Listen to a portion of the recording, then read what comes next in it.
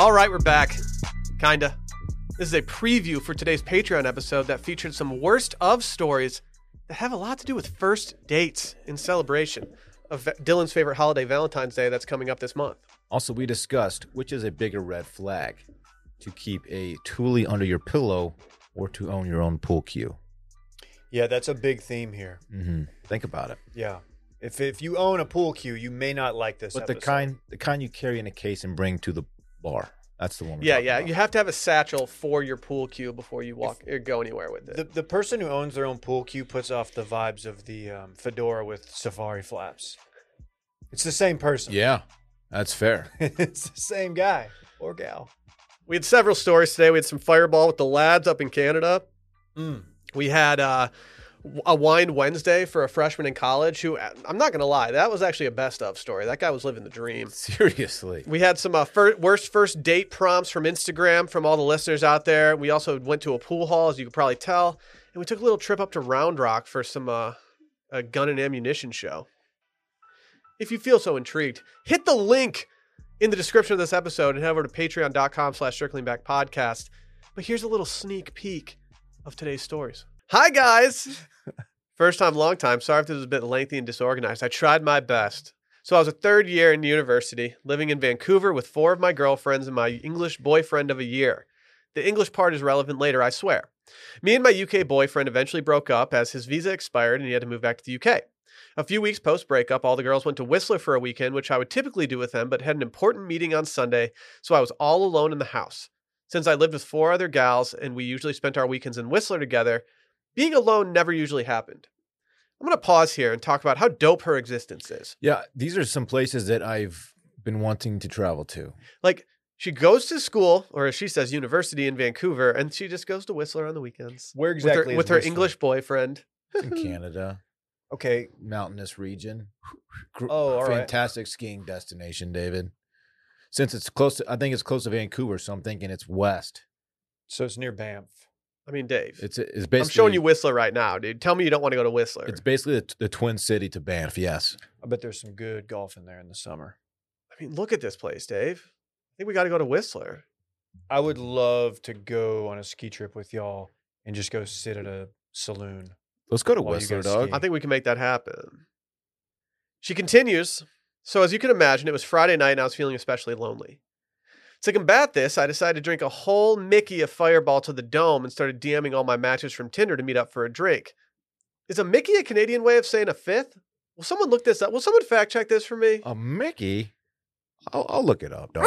Boy, A Mickey. I'm Mickey Mouse.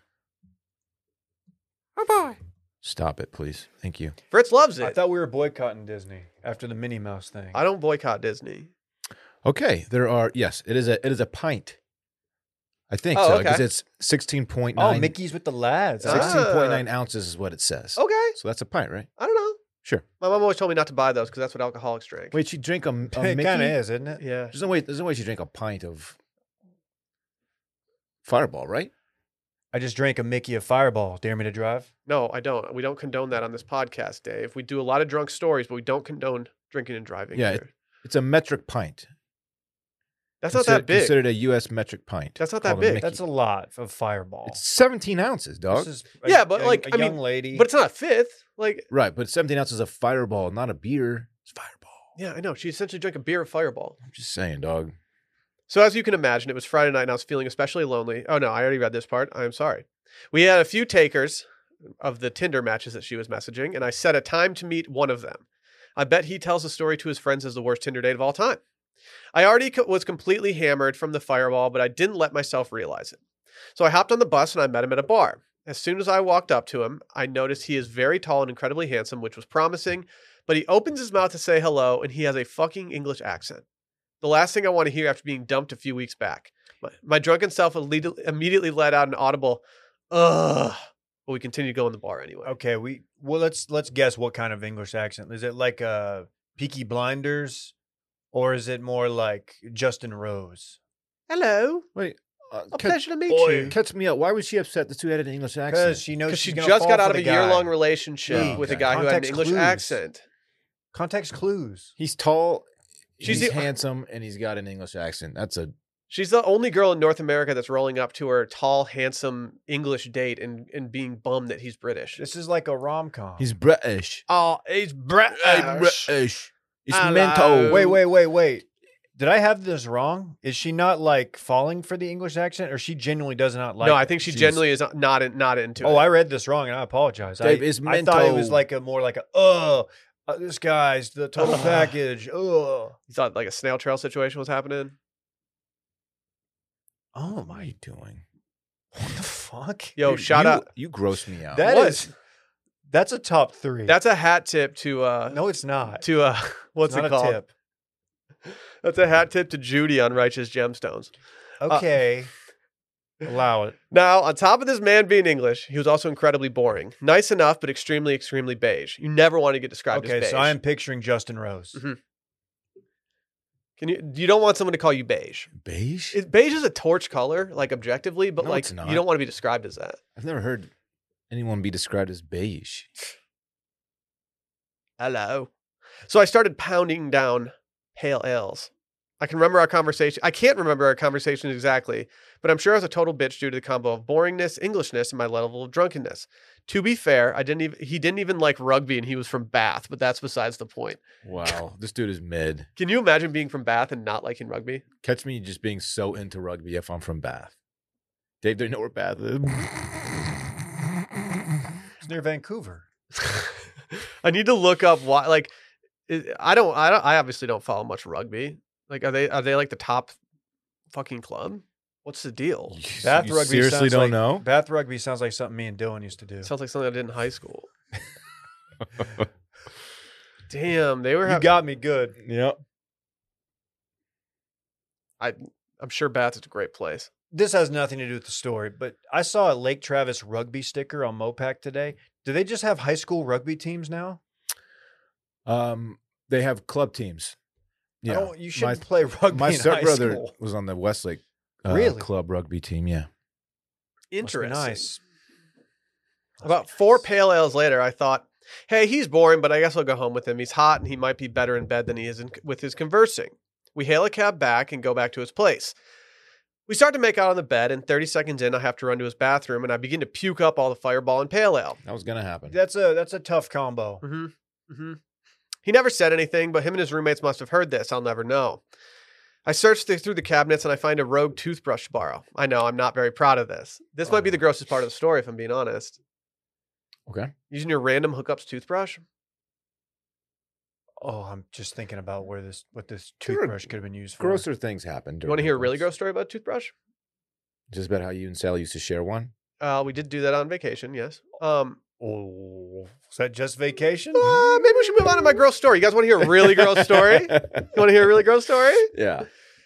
So my parents had some friends that went on vacation. I think they were in the Bahamas. And this was before digital cameras existed. They had just had the disposable cameras. I used to love those. Those are the things. days. Yeah. My parents once gave me one when we were in Cancun when I was in, I think, first grade. And all I did was take photos of women on the beach and trash cans. I thought you were gonna say your wiener. No, when my parents developed those photos, they were like, wow, you're You're sick. an interesting child. Is that what that binder full of women is? Yeah. Kid's gonna do It's my great things. dossier full of Cancun women.